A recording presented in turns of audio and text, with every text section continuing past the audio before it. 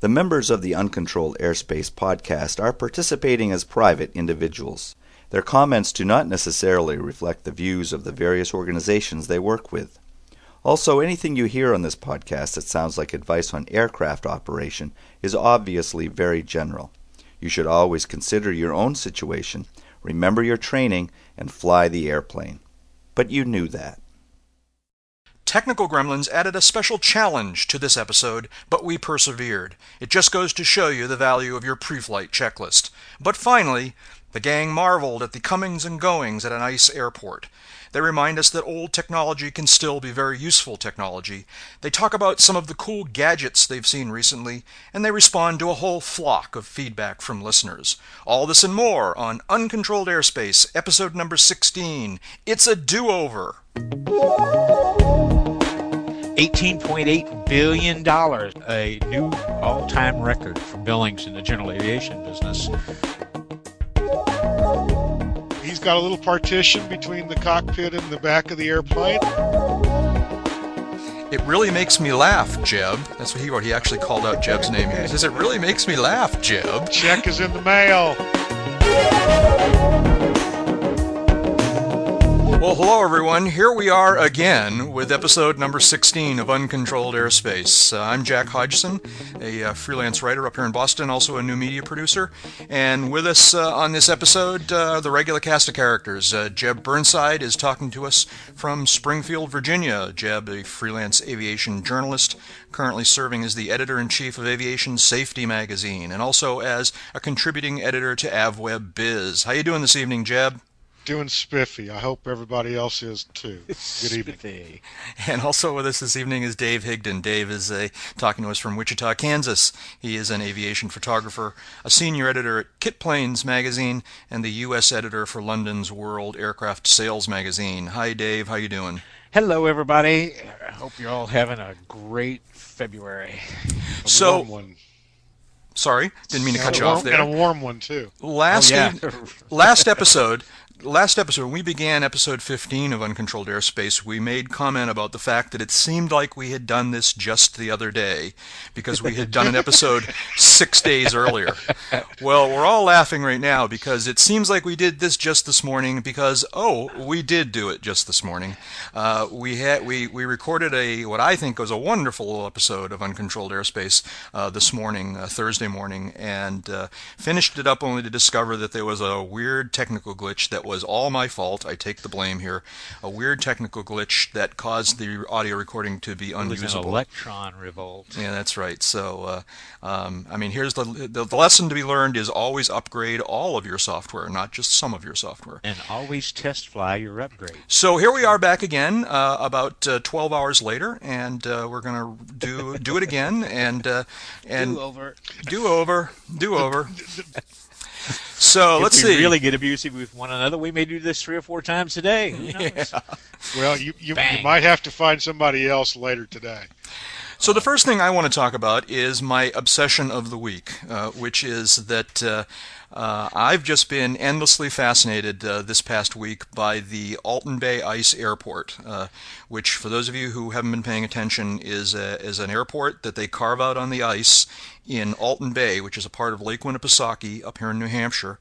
And when the weather conditions allow, they open up this airport, and people come in for little weekend fly-ins, and it's right at the edge of a little resort community, and it's just a lot of fun stuff going on. And I posted way more than enough pictures and photos and commentary and stuff on the Uncontrolled Airspace blog these last few days, and I was just been fascinated by it. And did you guys get a chance to take a look at any of that stuff? Oh, yeah. Absolutely. Of course, I just have a shiver going down my spine when I think about it today. It's definitely slick. Yeah. But, now, what is this NOTAM that we saw? Is that the same airport? Yeah, it is. What's the trick? Well, we had a big snowstorm here yesterday, okay. And Up there, I don't know for sure. I think what happened up there is they just plain got a lot of snow, and so at the very least, the runway is now snowed in and has to be plowed again. But it may depending on what the temperatures are like. Down here in Boston, what happened was that it snowed in the morning, then the temperature went up above freezing and turned into rain, which means everything turned into slush. And then after sunset, the temperature dropped, so it got cold, so the slush all turned to ice. So it's pretty ugly here. Now, if that's what happened up there on the runway, then it's really in rough shape and may not be plowable. So the NOTAM went out this morning that at least for the time being, the airport, and as I mentioned before, it's a real charted, registered airport. That it's actually called, I think it's called a seaplane base, technically. I was just going to ask you if that was a seaplane base when it wasn't frozen. I don't think there's as much seaplane activity as there is anything else, and someone may need to correct me on this, but my sense of it is that was just sort of the box that was there to be checked on the form. But the real purpose of the registration and of the it's got its own ID and everything is so that they can turn it into a designator. So that they can turn it into a ice airport in the wintertime. So everyone should take a look at the pictures. There's also a video on the website. The video's neat. The video's neat. It shows two separate arrivals, two different aircraft. One done well, one done entertainingly. Not so much. Really? I mean, I was a little worried about this guy because, what happened was he came down and he was not only off the center line, he was actually off the edge of the runway. Right. And his right main gear wiped out this little snowbank that was there. And the snowbank just barely reached the underside of this was a low-wing airplane. It was like a Grumman or something. I think it was a Grumman, yeah.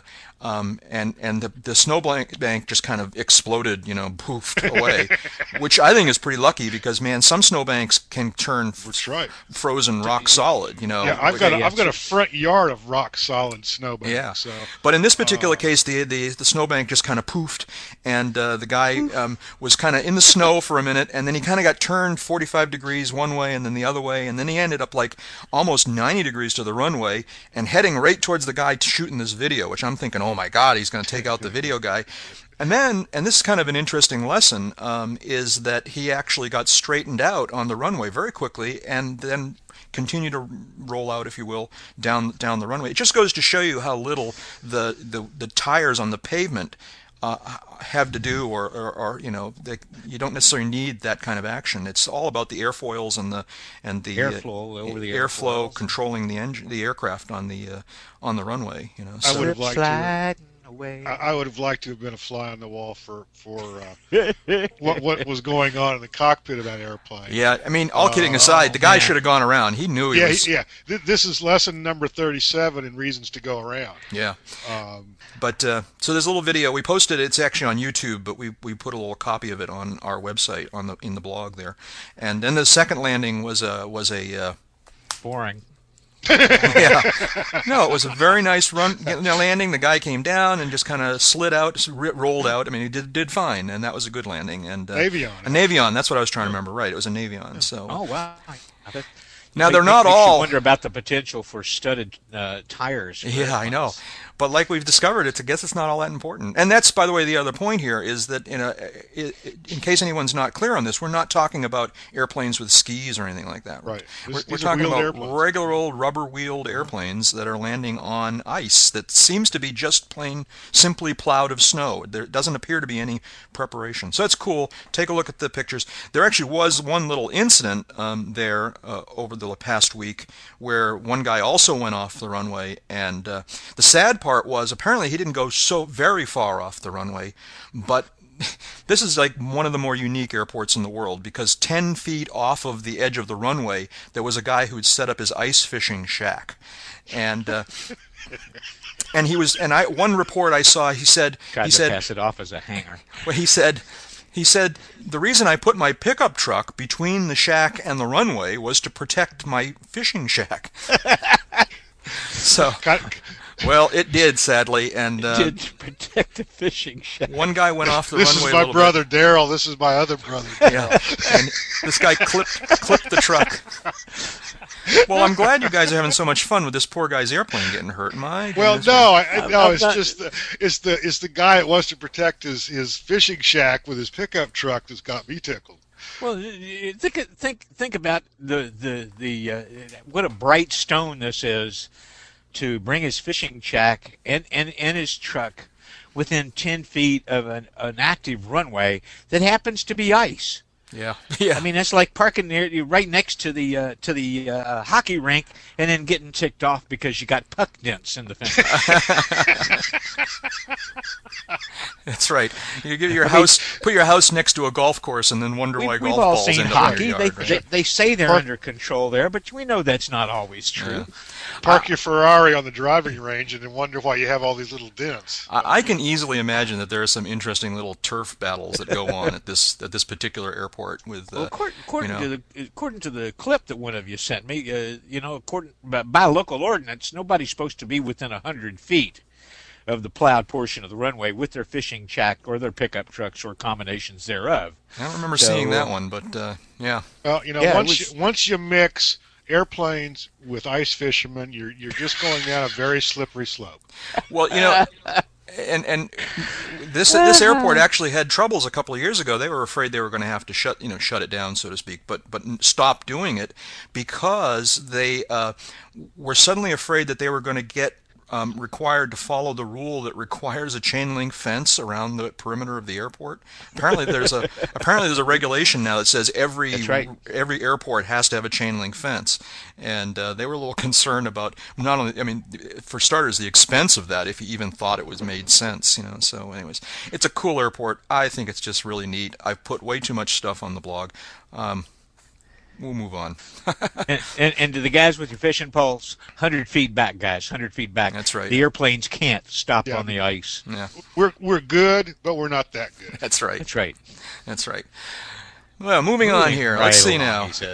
So, first subject, the business has been good.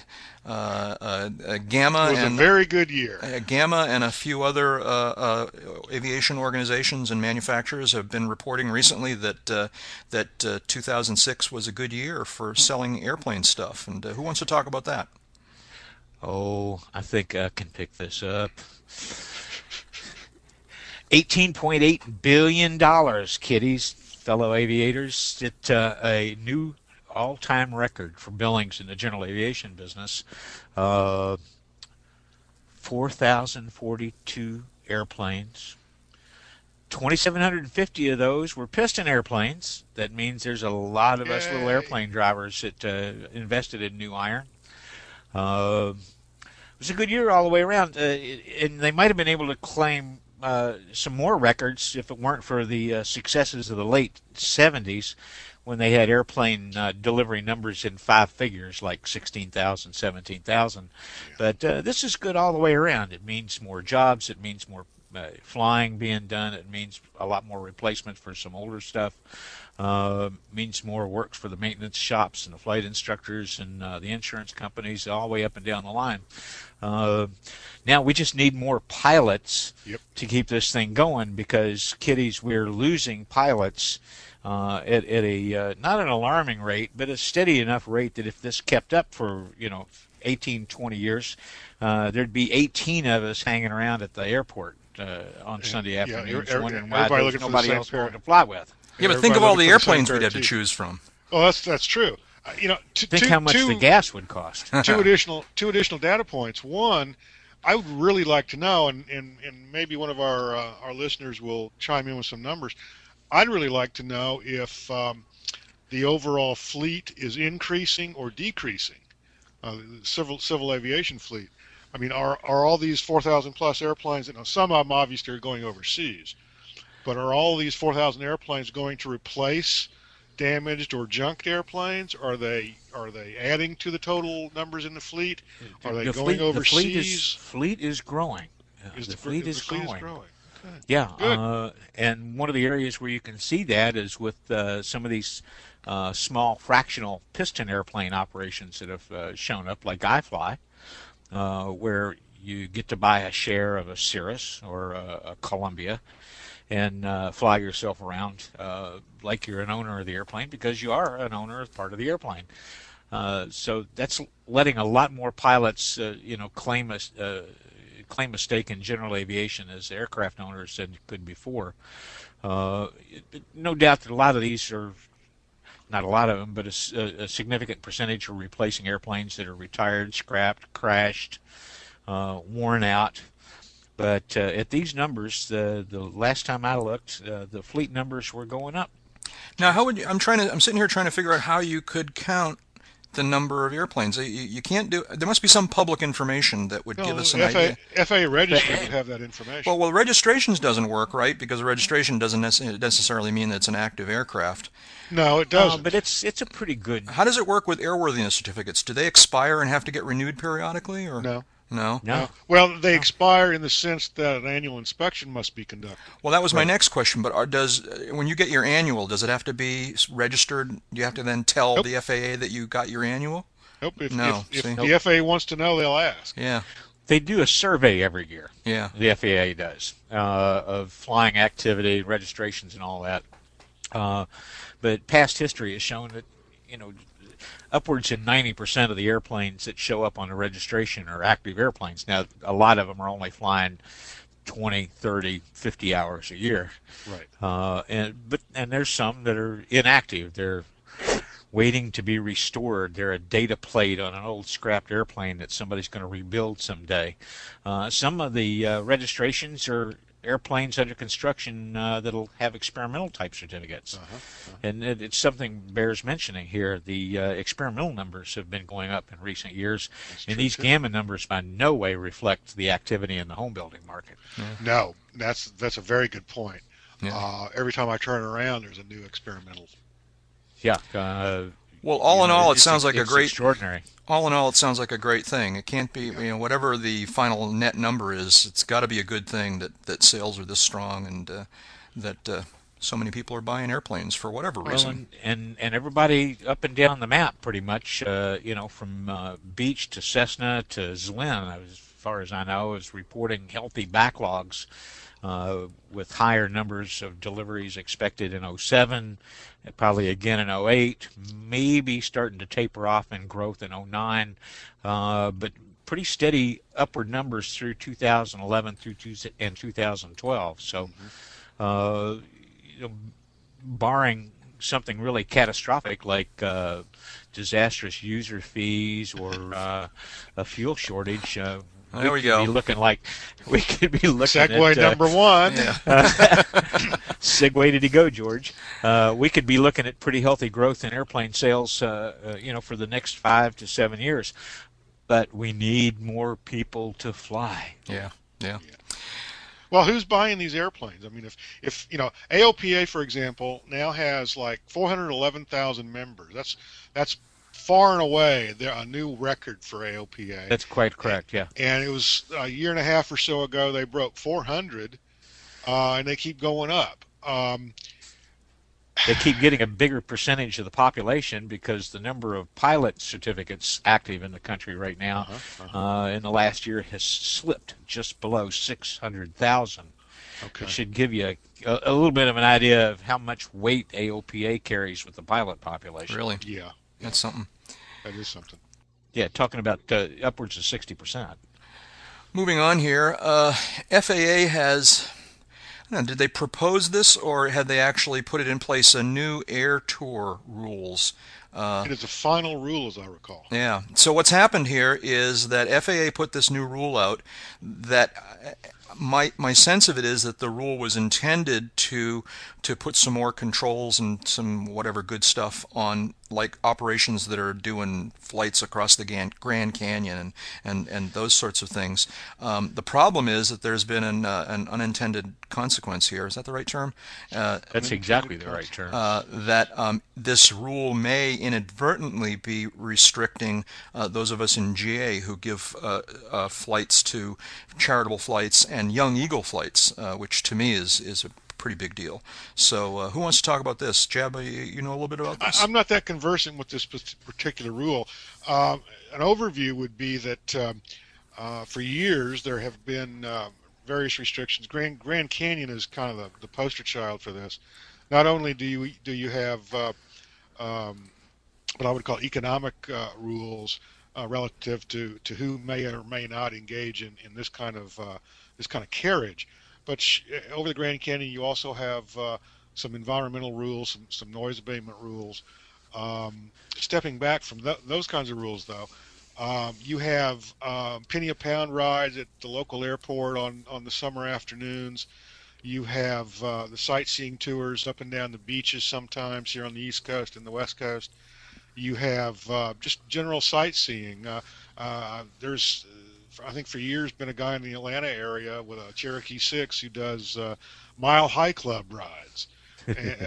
All of this stays within 25 miles. I thought you were joking when you were I was not joking. No, he wasn't joking. I was not joking. He's got a little partition between the cockpit and the in the back of the airplane, and I won't. I think the less we go into that here, probably the better. I won't speculate about any video cameras or anything like that, but it brings a whole new meaning to aerobatics. It does indeed. It does indeed. But I think we've probably crossed the line there in that conversation. Anyway, the FAA regulates a lot of this activity through its so-called air tour rules, and there's different levels of regulation imposed depending on how you want to do it, or what you want to do and how you want to do it. Speaking for myself, I will have to go take a long, hard look at some of these rules. I've done by no means any sizable amount of Angel Flight activity, but I have done a couple of flights a year with Angel Flight when time permits. And Angel Flight, for those of you those of our listeners who are not familiar, is a very totally nonprofit organization.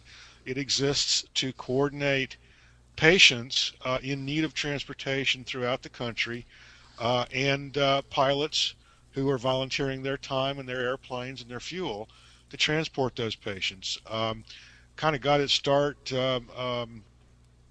years ago with the Corporate Angel Network up in Westchester County, New York, back in the 70s and 80s.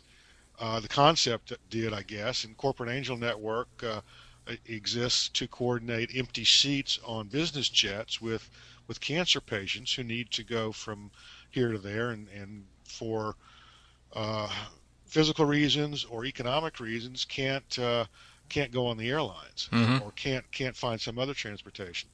So Angel Flight is kind of the piston-powered GA answer to the Corporate Angel Network, and flies not just cancer patients, but patients and their families who have no other means of transportation to and from their homes, from their homes to the medical facility they're using and back. Right, and the good loophole here all along has been that you were allowed to do this even if you weren't have a commercial rating. Exactly right. Exactly right. Now, they strongly advise an instrument rating, but a commercial ticket is not required for this kind of activity.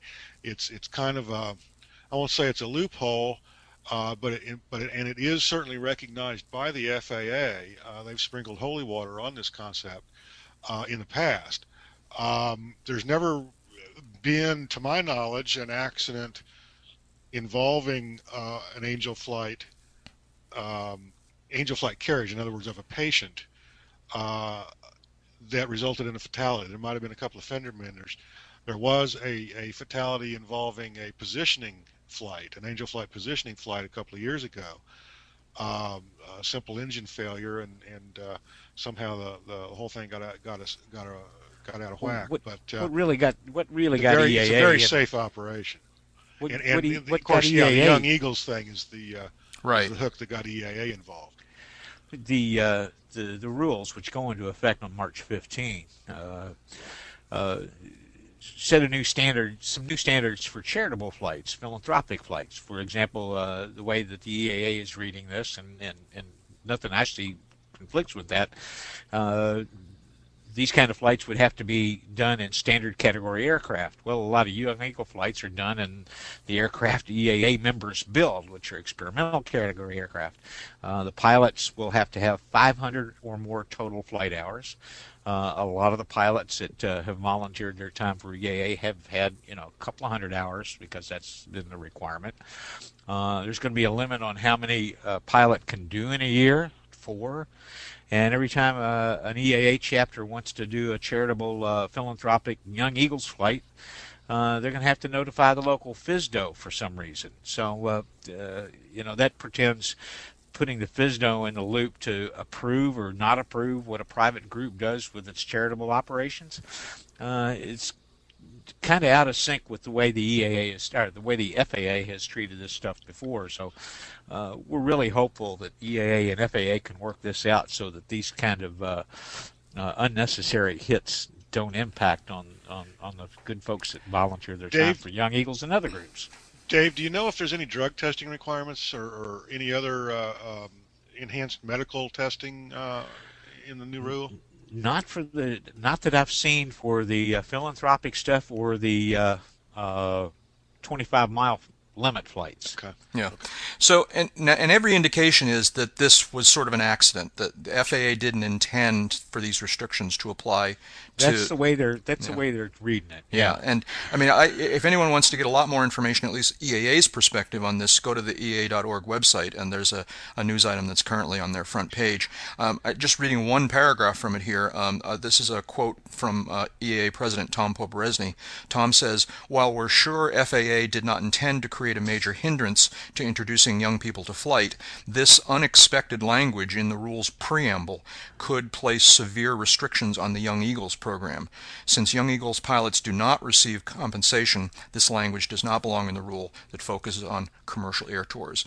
And there's a lot of information here about EA's analysis of how this is might be worded differently, and about their working with FAA to get it resolved. It'll probably get resolved, I would bet. It probably you can was. read Very the charitable final rule on the FAA's website too. Yeah, very charitable of Tom to say that, and perhaps if I was in his position, I would say that too. But I can't for the life of me figure out or come to the conclusion that the FAA did not know what it was doing when it put that in there. I don't know. And with that, I don't know. Well, let's move on here. Let's see now. Next subject.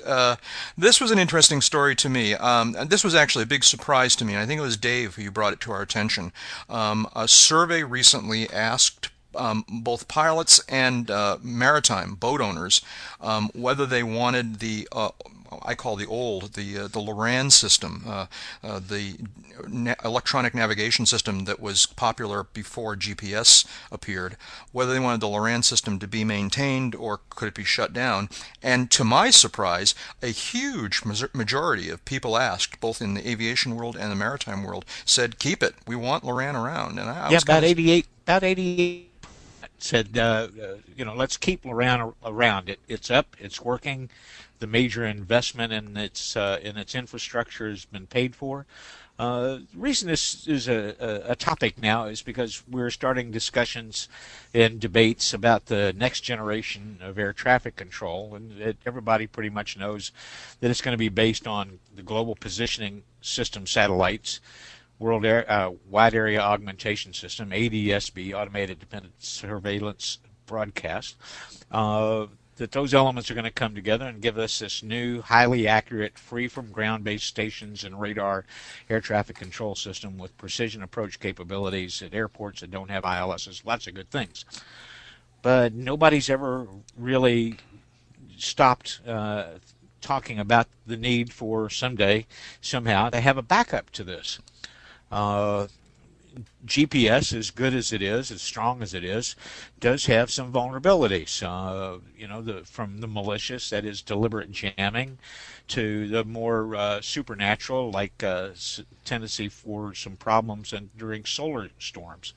Loran, long-range, low-wave radio navigation, it's been around since the 40s. It kind of really came into vogue for private boat and recreational pilots in the 80s when small, compact, panel-sized receivers, navigators, came into being because of the microprocessor revolution.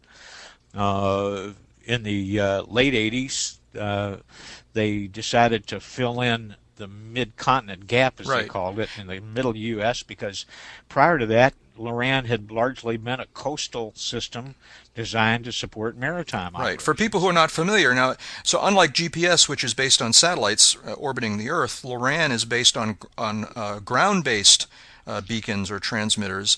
There's a master and then usually 3 or 4 slave stations. And because it was originally for sailors, for maritime people, they were scattered along the coastlines. And as you say, there was a certain point where the aviation community embraced it, and they gradually filled in the rest of the country. And I know when I first started flying back in the early 90s, having access to Loran in your airplane was just the coolest thing. I mean, when I'd rent, every now and then I'd come across a rental airplane that had Loran, or I'd go flying with a buddy who had it, and it was just really awesome. It was just it's marvelous one of the best gadgets you could have in your airplane. Back then. It was right up there next to canned beer back in the 70s and 80s. Canned beer and sliced bread. That's right. I have very fond memories flying behind a North Star M1 Loran. Very easy to use, fairly accurate. The only issues that I ever really had with Loran was precipitation static. If the airplane was flying through heavy rain and perhaps did not have static wicks was installed or well installed, the Loran would drop offline. It would lose signal, and you'd be kind of lightning could do the same thing. Lightning could do the same thing too.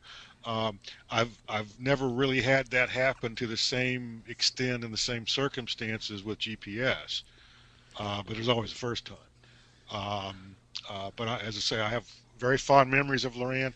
The only other real trick with Loran, towards the end of its, I wasn't going to say the end of its life, but the end of its popularity in general aviation, which dates back to the early 90s, I would guess. There was a move on to establish non-precision approaches using Loran, or specifically and the FAA, in fact, did start and there were several approaches. I remember down in the Gulf of Mexico region, offshore helicopter operators were clamoring for Loran approaches, and that's where I think the first few were actually created. And they were, I would think, very similar to what we have today in the way of GPS approaches. Completely, area navigation oriented. You don't have to fly over a specific fix or something like that. A specific terrestrial nav aid, shall I say. You just go from imaginary waypoint to imaginary waypoint. Exactly right. Loran, in those days, still had some accuracy issues, for lack of a better term. Loran is very repeatable. In other words, all things being equal, it will get you to the same point in space every time. But there was some I won't say accuracy, but maybe accuracy issues, but the signal quality perhaps, that there were some augmentation boxes in the works to help improve that signal quality. There were some issues with some of the boxes, right. For approach use. They didn't really, the electronics of the day didn't support the refresh rates that we got pretty early in the 90s and even more so now, where the processors could absorb, digest, and wink at the information and know exactly where it is.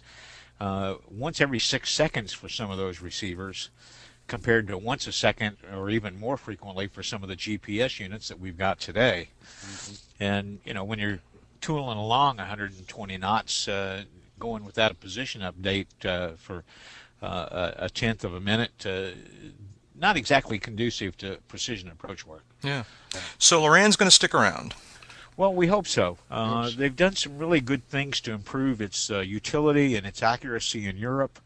Boxes in Europe that piggyback their latest Loran hardware with GPS are far more common over there, and we can only hope that some forward-thinking people and sound minds will look at ways to integrate LORAN into what we're going to do with the next generation air traffic control system, so that we've got some of the same utility available in case GPS goes flop on us.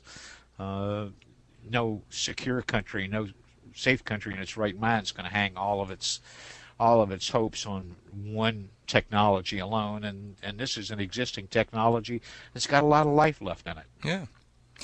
Listening to you guys talk about the LORAN capabilities, it makes me realize that although in this podcast we talk a lot about aircraft that we've known and loved and evaluated, and we also talk about regulations a lot, we don't talk very much about other kinds of aviation products like avionics and whatever else. In your work, do you guys get an opportunity to evaluate any of those kinds of things? New GPSs, new I don't know From what. time to time, yeah. Yeah, time to time. Anything, and I'm not asking you to give some sort of comprehensive review, but Sure, are there any sure. cool gadgets you've come across recently that you can tell us about? Not recently, no. I remember looking early on in the technology's existence at what I would call one of these all electronic horizontal situation indicators. This was basically a little black box connected by a cable to a color PDA. And it did a passable job.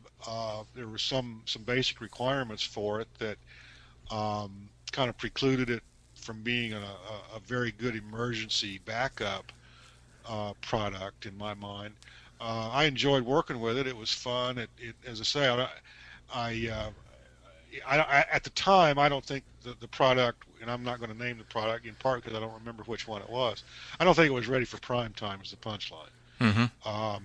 Now I know since then the technology has improved, both the hardware and the software, and of course the PDAs have gotten a lot better and faster screen writes and faster processing speeds.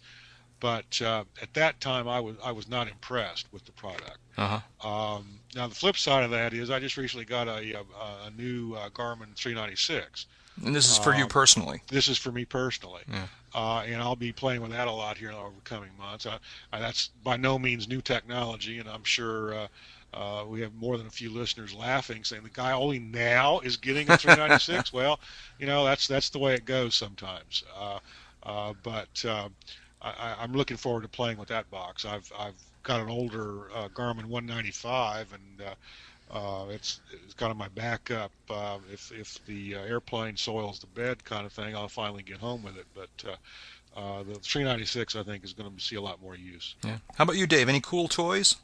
Well, in December, I think I mentioned in a prior podcast that I got to spend a little time in Florida flying a new entrant to the American kit market called the Raven 500, a Comanche 260C knockoff. And the builder, the distributor that sells those kits, had installed the Garmin 496, a successor to Jeb's unit, in the panel of this kit airplane. And motoring around South Florida out of Fort Lauderdale Executive, it was kind of nice to pull up the XM weather radar, our XM live data link radar picture. I'll get it out right in a second. And be able to look at the weather farther north in Florida and be glad that it was up there and not where we were. And the next day when rain shut us down, we could turn that system on while the airplane was in the hangar so we could take some pictures of the panel and see that we were under a terrible storm, world hurt, didn't want to open the hangar doors. The other system that the airplane had that I was pretty impressed with was a turn coordinator attitude indicator combination with the autopilot and altitude hold function from TrueTrack. Mm-hmm. Now this stuff's not quite ready for, not approved for certificated aircraft. Not that it couldn't be installed and used, if somebody wanted to go to the effort. But really cutting edge stuff in terms of autopilots and flight instruments that the folks over in Arkansas are doing with TrueTrack. So particularly for any of you flying experimental aircraft, definitely worth your attention. Yeah, I understand the TrueTrack products are very good, reliable, do the job, highly modifiable and customizable to the specific airframe. And I have heard tales of every now and then you might see one of these in a certificated aircraft, kind of hidden under the carpet or something like that. But No. I wouldn't have I'm any shocked. personal knowledge. I'm shocked. Shocked. Well, not to close out anybody on this adventure, but Dynon made the multifunction display, primary flight display combination box that was installed in this airplane, and a graphic engine monitoring system that worked with it. The builder was still dialing that in and dealing with a couple of issues with it, but all in all, it was great having this nice big primary flight display, electronics, and right next to it the moving map that showed us where we were headed across South Florida. There is one product go ahead, coming. Jim. Yeah, there is one product I'm aware of coming out. I don't have any personal knowledge of it. I've not messed around with it. I don't even know the company. It's called the Oracle. It's a new the engine monitor. Engine monitor, right? Instead of just monitoring the CHT and EGT values, though, from the engine, it also basically will totally replace all of your old steam gauge or steam type engine gauges with LCD panel and digital and color and bells and whistles and hot and cold running water.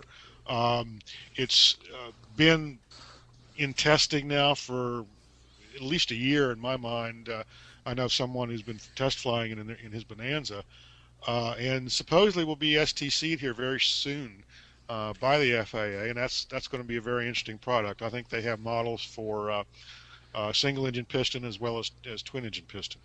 Cool. Well, that's all pretty Sounds interesting. like To any product vendors, equipment vendors out there, if we would love to hear about new products and enhancements to products and so forth. You wouldn't necessarily need to send us an evaluation unit, although that wouldn't be a bad thing. But if you just want to send information about your product, we'll take a look at it and we might talk about it on the podcast. Also, and maybe this is even more interesting, is to our listeners, if you have a gadget that you particularly like, something new, something that did you a real good turn on some particular flight, send us an email or an audio recording telling us about that particular aviation product, and we'd love to run that kind of stuff on the podcast. In both cases, send email to podcast@uncontrolledairspace.com.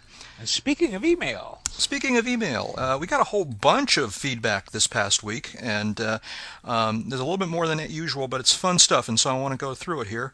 First of all, last episode I invited and, quite frankly, urged, begged our listeners to go to the Apple iTunes store and find our listening in the podcast section and leave some feedback there so people will know what everyone's thinking about the podcast. you can still do that. Just click on the link that says grovel. Yeah, and lo and behold, 2 people actually did leave feedback about our podcast on iTunes, and that's very cool. 2 of them they're very short. Let me read them for you. One was from a guy whose username is RotorWash, and they can rate you 1 through 5 stars, 5 being good. RotorWash gave us 5 stars, and he wrote, "I just found you and am listening, newest to oldest.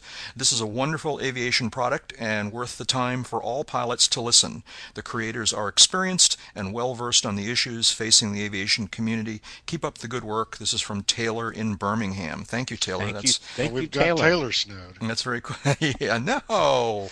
I'm kidding. Yeah, I'm okay. kidding. And the other was from someone whose iTunes username is DJ Milo 101, and turns out his name is Daniel, and Daniel also gave us 5 stars. So we're 5 for 5, or 2. Woohoo! 5 10 for 2 stars. Yeah, we're batting 1,000 anyways. Daniel writes, hey, my name is Daniel Johnson, and I am 15 years old, he writes. Wow. He says, I'm a private glider pilot. I am probably your youngest listener. I think your podcast is the best one I have ever heard. It really makes me laugh, Jeb. That's what he wrote. He actually called out Jeb's name here. He says, it really makes me laugh, Jeb. Check is in the mail. You guys keep up the great work and keep those awesome and educational podcasts coming. That's from Daniel. Jeb will be sending you glider gas money. So I think it's cool. I mean, I think it's very cool. The young people getting in. I mean, Jeb, we were talking about this earlier, but well, I think exactly. I mean, we've been criticized, perhaps justifiably, in recent podcasts about kind of the doom and gloom outlook that we sometimes take, and I think we've cussed and discussed that until we don't need to talk about it much anymore. But for all of those listeners who are contemplating going to the airport and learning how to fly, taking lessons and taking the plunge, as it were, but are holding back for one reason or another, and we've all been there, we've all done that. Here's a 15-year-old boy who already has his private glider ticket, and I think we can tell from here that he's going to go on and get his private when he can, and get his instrument rating and his commercial, and maybe make a career out of this with his ATP, and in another 10 years, who knows where he goes? Yeah, that's right. The next airliner I get on, he may be the captain. Who knows? Yeah, there you go. And here he is, 15 years old. Don't So do that, Daniel. Don't do that. if you 30 and 40-year-olds out there are complaining they don't have the time or the money or perhaps the energy even to get out there and get the lessons out of the way and get the ticket, here's a 15-year-old who's done it. You can do it too. Yeah. And Daniel, speaking as a long-time hang glider pilot, almost 1,600 hours worth, man, don't ever let anybody short you for being a glider pilot, because being able to soar without burning a drop of gas after you cut off the tow plane, that's real pilotage. Yeah. No way around it. I think so. When you got one mandatory landing for every free takeoff, then you really learn to fly.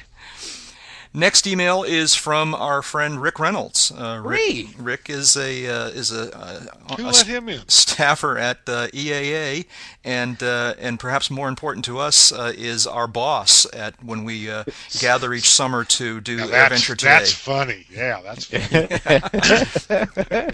No. Rick takes good care of us, and he does. Rick takes excellent care of us. Rick is very good people. We spoke last time about the EAA ski plane fly-in there at Pioneer Airport, right next to the EAA Museum in Oshkosh. And Rick wrote to say, "Thanks for the nice words on the ski plane fly-in, guys. I was there, and it was a lot of fun. But they ran out of chili before noon, and we had to run out to the Pick and Save to buy 3 more birthday cakes. So I guess a good time was had by all. I really do want to go to that one of these days." Yeah. Well, they were celebrating Audrey Poberezny's birthday along with the ski plane flying. And apparently some other people's birthdays as well. Rick signs off his email by saying 5 months and 2 weeks from today. And he's referring to how long till the next AirVenture out in Oshkosh, where we're all going to gather. Now, on that subject, a little bit closer nearby in the future. That's a mouthful. What did I mean to say? Coming to an April near you. Sooner. Sun and Fun is what I'm getting at here. Sun and Fun is coming up in a little, like approximately 2 months now. And Sun and Fun is not as big as Oshkosh, but it's just an awesome fly-in. I mean, I've only been once. I went about 8 years ago, and although I've been going to Oshkosh for years, I was really, really impressed with Sun and Fun. I had a great time, and we're probably going to be there, and that's sort of what I want to announce here. And this is still a little bit unofficial. Some of us are definitely going to be there. But some combination of us would certainly be there anyways as a result of our other work. But we're trying to put together a plan so that Uncontrolled Airspace will be at Sun and Fun this in April, and we're certainly going to record one of these episodes while at Sun and Fun. Now, this could be as simple as us gathering at a restaurant with a tape recorder and a pitcher of beer, but what we're trying to put together is an opportunity for any of our listeners who are there at Lakeland to come and sit in and actually participate in the podcast. So stay tuned if you're going to be at Sun and Fun for more information about how that's going to work. I'm really looking forward to Sun and Fun. Say a few things about Sun and Fun from you guys' perspective. Go ahead, Dave. You've been going longer than I have. From my perspective, it's one of the first. It was the first major aviation event of the season.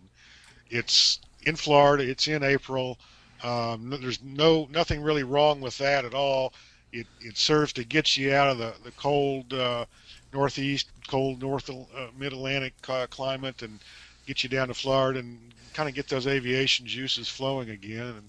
And It's got a serves different its pace. purpose in that. Yeah, It's got a much different different pace. It's got a different geographic layout. It's more relaxed. It's Southern hospitality.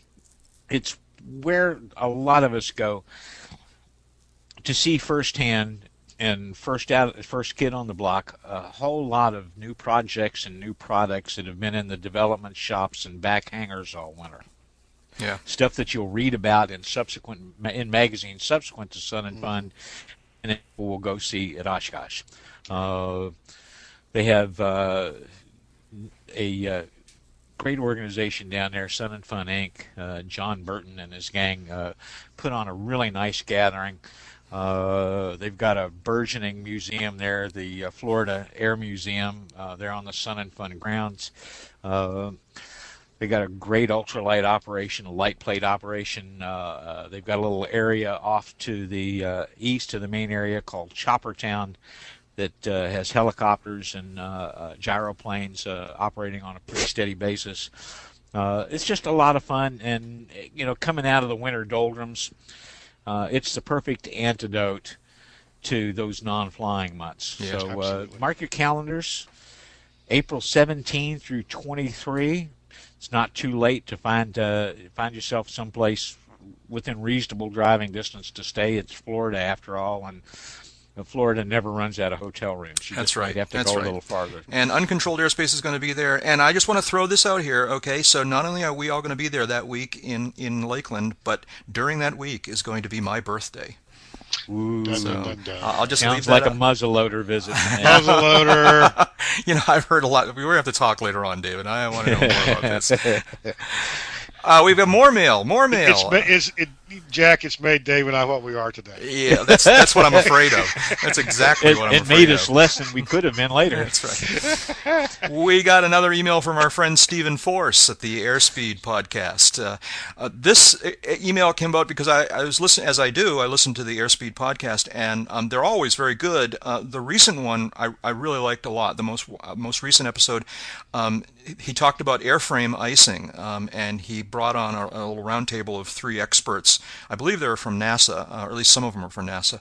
And it was just a fascinating conversation about the kinds of things for pilots to watch out for, and also talking about how NASA and these organizations do the testing and how they actually go up in the air in airplanes and actually intentionally build up ice so that they can do measurements and learn more about it. And it was a fascinating podcast. So I sent Stephen an email just kind of saying I really enjoyed that, good job. And he sent me back an email. He said, many thanks, Jack. He says that means a bunch coming from you guys. He said, loved your last episode, especially the last 10 minutes. I think, by the way, that was when we were talking about our first flights, when we started learning how to fly. He says, but you guys really hit a stride in the episode before that. It just completely gelled and was a pleasure to listen to. That was genuinely fun, he says. Then he goes on to say, I recorded an interview with John and Martha King for the Airspeed episode that'll go up on or about February 23rd. Turns out that they're both just as poised and perfect live as they are in the videos. Stephen goes on to say, I'm doing a several episode campaign to get would-be pilots out to the airport this spring, and the Kings are the first part of that push. Very cool. And he says, the more you guys do like the last half of your last episode, the better. There's a population of groundhogs out there that can really benefit from hearing how experienced pilots got that way. It all starts with walking up to the chain link fence, watching the Cessnas and Cherokees fly the pattern, and letting yourself begin to think that you might be able to do this thing. It all starts at that fence, man. Follow the fence down to the FBO. Enjoy, from Steve. So follow the fence. That's right. Thanks, From Steve. Yeah, from that's Stephen very Force. good comments from Steve Yeah. there. And Check out Stephen's podcast if you're you aren't absolutely right. already. It's called the Airspeed Podcast. You can learn more about it at his website, airspeedonline.com, or look it up in iTunes. Finally, yes, one more. Good mail this time. Man, We got another... that mailman must have been loaded down. That's right. from another friend of ours, student pilot Will, who does the podcast called Student Pilot Flight Podlog that we talked about a few episodes ago. And he sent in an email. He says, "Hi guys, Student Pilot Will here. I thought I'd drop a line to say hi. The last podcast was great as usual. I also wanted to tell you I stepped up to the plate and wrote my congressional representative about user fees. I've never written her before, but I thought I had better if I still wanted to fly and help keep GA safe. We have to fight the good fight."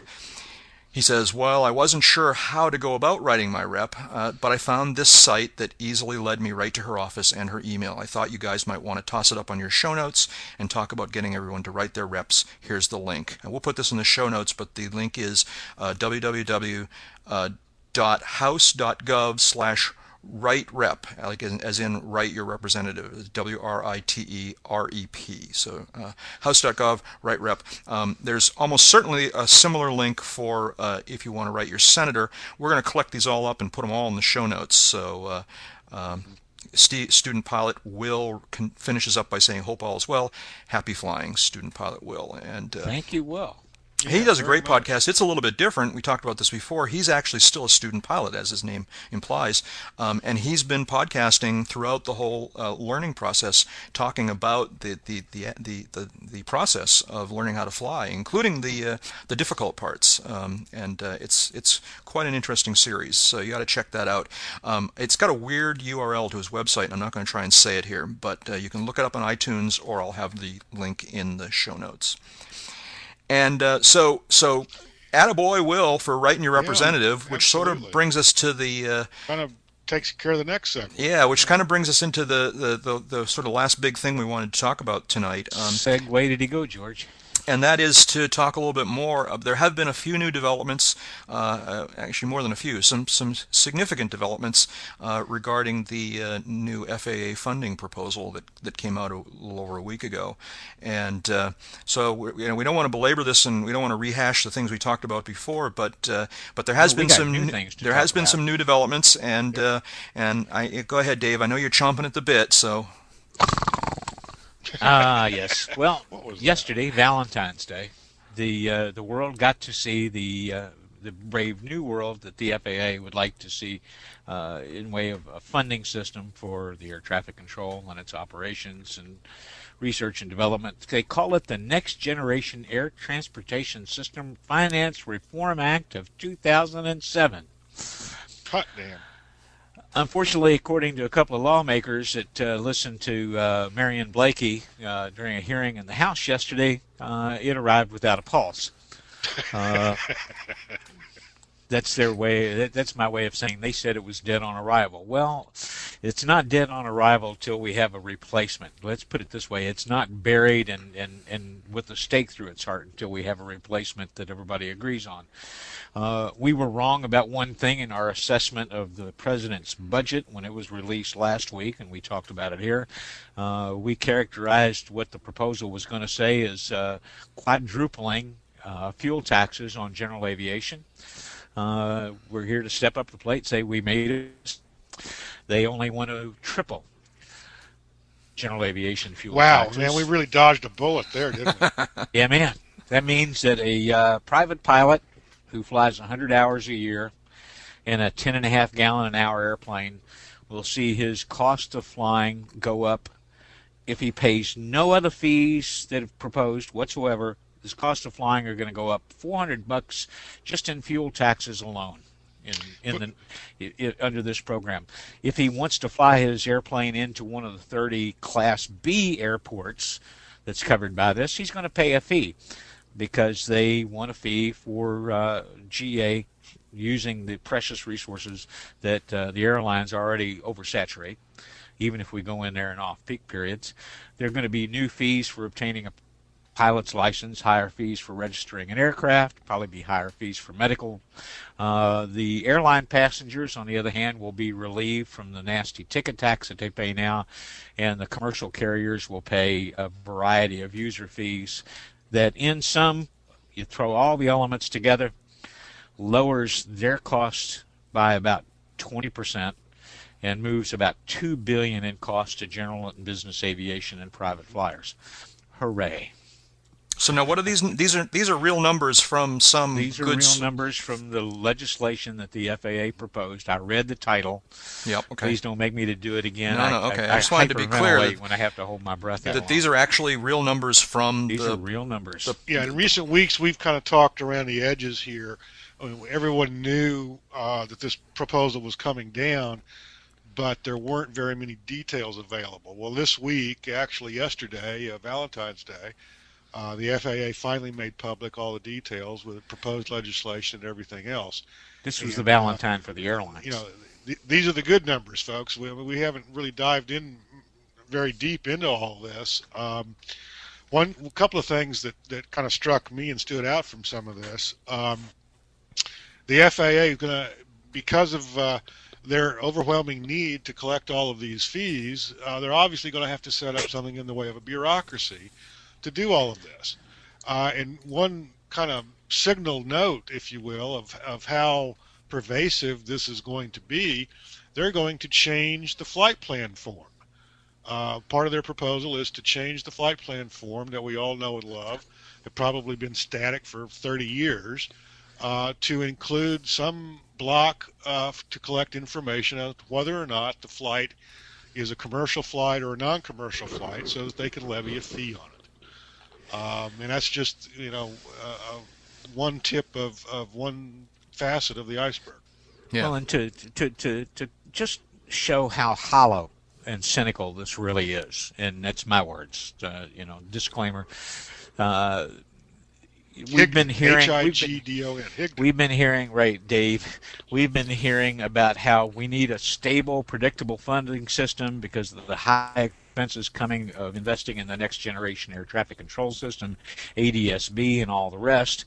And lo and behold, the proposal that the FAA sent up to the Hill yesterday, in the first year, cuts collections by over $600 million compared to if they just left the excise taxes that exist today as they are today. So this new plan brings in less money to support the... Over 5 years, it's like $1 billion less. Oh, more than $1 billion less in 5 years. It's a head scratcher. Let's just put it that way.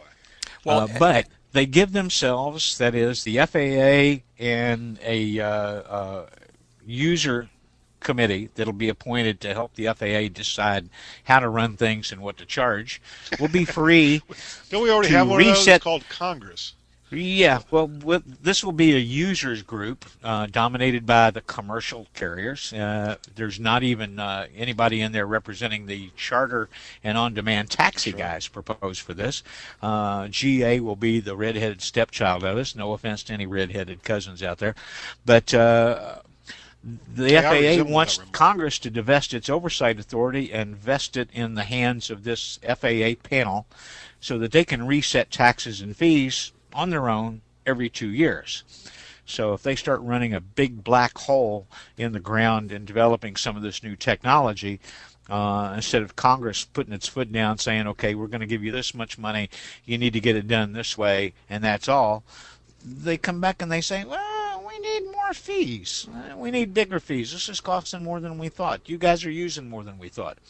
The long and the short of it is, right now, if you include the public contribution to operating the FAA, that comes from the general fund, the air carriers pay about 77% of what it costs for the FAA to supply services to us.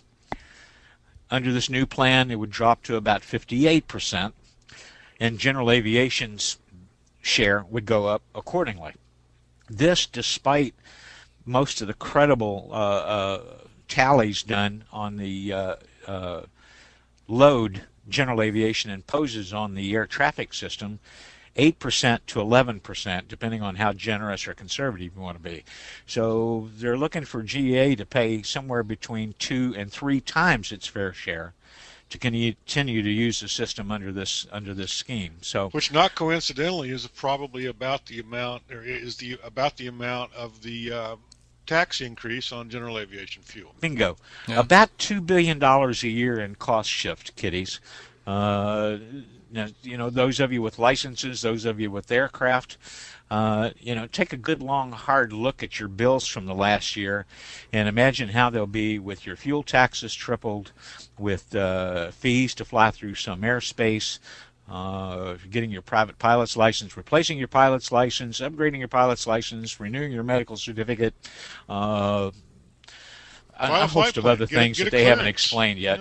Yeah. They're all going to cost you more money. Well, now, but this is only if it passes. And this is only if it passes. And the good news, and we certainly need to stay on top of this, but the good news is there aren't very many people supporting this. And as a matter of fact, there's all sorts of people and organizations that have been coming out very vocally saying this is just a bad idea. Well, right? That's true, Jack, on one level, but on another level, you have to look at who is supporting it. Yeah. And it's the airlines, it's the big corporations Right. who stand to make some money off of the FAA on the long run. When Dave was talking about how this panel would be established, a governing board or whatever it's called would be established, and they would be allowed to change the fees up or down. I would presume every 2 years, depending on how the FAA's costs went and how much it was spending on equipment. It crossed my mind to ask rhetorically, and perhaps with a great deal of snark, when was the last time you ever heard of an FAA procurement program costing less than it was projected to? Mm-hmm, mm-hmm. And isn't there kind of a pig at the snout, or pig snout in the trough scenario here, where we can, if we'll just make this, instead of $800 million, we'll make this a $900 million project, and won't cost the federal government anything. We'll just get it from the users. Yeah. Well, we're going to stay on top of this, and we urge our listeners to learn some more about this, to read what's in the media. We're going to put a link on our website, I believe. We have a link to the actual proposal, right? And yes. We're going to put that up there. We urge our listeners to dig into this stuff and figure out what your opinion is on it. And in any event, contact your representatives in Washington and let them know what you think. It's pretty obvious what we think. One other point. We've discussed it in previous episodes of the podcast, but we didn't really mention it this time. All of this is on a relatively short fuse. By October 1, on October 1, the existing authorization, they call it, for the FAA and its programs will expire. It's the FAA's intent that all of this proposed legislation be enacted into law before October 1 of this year. So time's a wasted. And those listeners who have any interest in this whatsoever would strongly encourage them to become familiar with it and let us know what their thoughts are. Let their Congress critters know what their thoughts are. And lest anybody think that there's a political element in this for us, that we're somehow opposed to this because we've got a bone to pick with the Bush administration, who think that we're hard on the administration. When similar user fee proposals came about under the Clinton administration, under the Carter administration, under the Reagan administration, we pretty much had the same opinion then that we have now. I would have the same opinion if Dave Higdon proposed this. That's right. This is a batty idea. It's a bad idea. It doesn't work well in the countries where they've gone to user fee-based systems for ATC. It's inordinately expensive just to support their system. So, if we're biased in any way, we're biased for general aviation. That's right. We're biased for the guys that fly because we're guys that fly. We have the largest, safest, most flexible, most capable productive air transportation system in the world in this country, and there's no reason to fix something that's not broken. That's right. That's and just sort of to finish the thought, we've actually heard from one or two listeners who have sort of suggested that we hate the FAA and that's part of our agenda here. And just speaking for myself, I want to say that although there are some policies and programs that the FAA are proposing these days that trouble me a great deal, for the most part, I have great admiration for the people of the FAA. For example, I have always found my interactions with air traffic control and the briefers and those kinds of people to be just awesome. I mean, they're just terrific people, both from the littlest control tower, on up to when I used to fly a lot through the San Francisco Class Bravo space, and talking to Bay Approach and talking to the San Francisco Tower. I mean, sometimes they were very busy, and it had to be no nonsense, but they were not. They were good guys and women, and they took good care of us, and they were friendly, and they were flexible. And some of my oldest, closest, dearest friends in aviation and out work for the Federal Aviation. Yeah, so I hope no one mistakes this for being some sort of overriding condemnation of the FAA. There's a lot of good stuff at the FAA. Yeah, There's absolutely. tremendous people at the FAA, and I have almost never met somebody there, whether it was at 800 Independence or out in one of the field offices, who wasn't sincere, hardworking, who belied the way politicians spit out the word bureaucrat. These are smart, dedicated people. It's what comes out of their boss's offices sometimes that we take issue with. So the FAA stands for our favorite aviation agency. There we go. And we love them. Getting back to the whole student pilot thing, and of course we're all always student pilots. If traffic and busyness allows, you should say hi to the people in your local tower. It's a little bit harder in this day and age of security to do so, but call the tower and say hi and say, is it possible I could come up and visit? And it's very cool to go up there and see that stuff. It's also very educational, and other things allowing, they'll let you come on up, or they'll certainly meet with you and talk with you. Good people at FAA. There's a few things they're doing we want to keep our eye on, but great people at FAA. And we don't blame this on the FAA as much as we blame it on the airlines and the administration. Yeah. So, well, we've definitely run out of time, and we want to wrap this thing up. Any last-minute items here? Jeb, I think there was something you wanted to talk about real quickly. Yeah, there was a website that I'd come across, and Dave, you might have sent it to me. I don't recall. It's National Park Service, of all things, and they kind of have a history of aviation website set up. The URL to it is 3 or 4 slashes long, and it's way too long to try to read out over the air, but we'll put a link up to that. It's got some videos and some very interesting material on it. I found it's for the National Park Service, and it's historical registry kind of bent to it. But it's a very interesting site. We'll put a link up to it in the show notes. Yeah, and Dave, any final thoughts from you tonight? Oh, not a whole lot. Just it's been a bitter, brutal couple of weeks winter-wise in a lot of the country. We hope you get an opportunity this weekend or next weekend to drag the bird out, dust the snow and the frost off, go bore holes in the sky. If you're down in the Louisiana neck of the woods, February 24th, EAA Chapter 343 is holding a fly-in at Shreveport Downtown Airport, designator Delta Tango November. You have a good time down there, and it's the first in a series. It's going to run through October. You can check it out through the EAA website. But those are the kind of things that makes being in aviation more than just a mode of transportation. Yeah. So get out, enjoy your airplane, enjoy your ticket, enjoy your privileges. Think about what we talked about today, and let your voice be heard. Yeah. Well, thank you, guys. Dave Higdon. You can learn more about Dave and his work at davehigdon.com, and Jeb Burnside at aviationsafetymagazine.com and also avweb.com. I'm Jack Hodgson. Learn a little bit more about what I'm up to at jackhodgson.com, and of course visit us all at the uncontrolledairspace.com website. And so that's it for tonight. You know what they say, second time's a charm, right? That's right. Deja vu. Thank you, everyone. We'll talk to you again next time. So long, everybody. Bye-bye. I'd do it over again.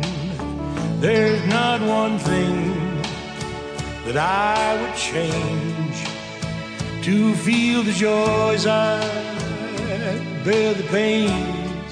You can email your suggestions and feedback about this podcast to podcast@uncontrolledairspace.com. I'd do it over again. So really I'd better scurry. Beautiful, please don't hurry. Well, maybe just a half a drink more. Put some records on while I pour. The neighbors might think, Baby, it's bad out there. say, what's in this No drink? cabs to be had out there. I wish I knew Rising like how starlight to now. break the spell.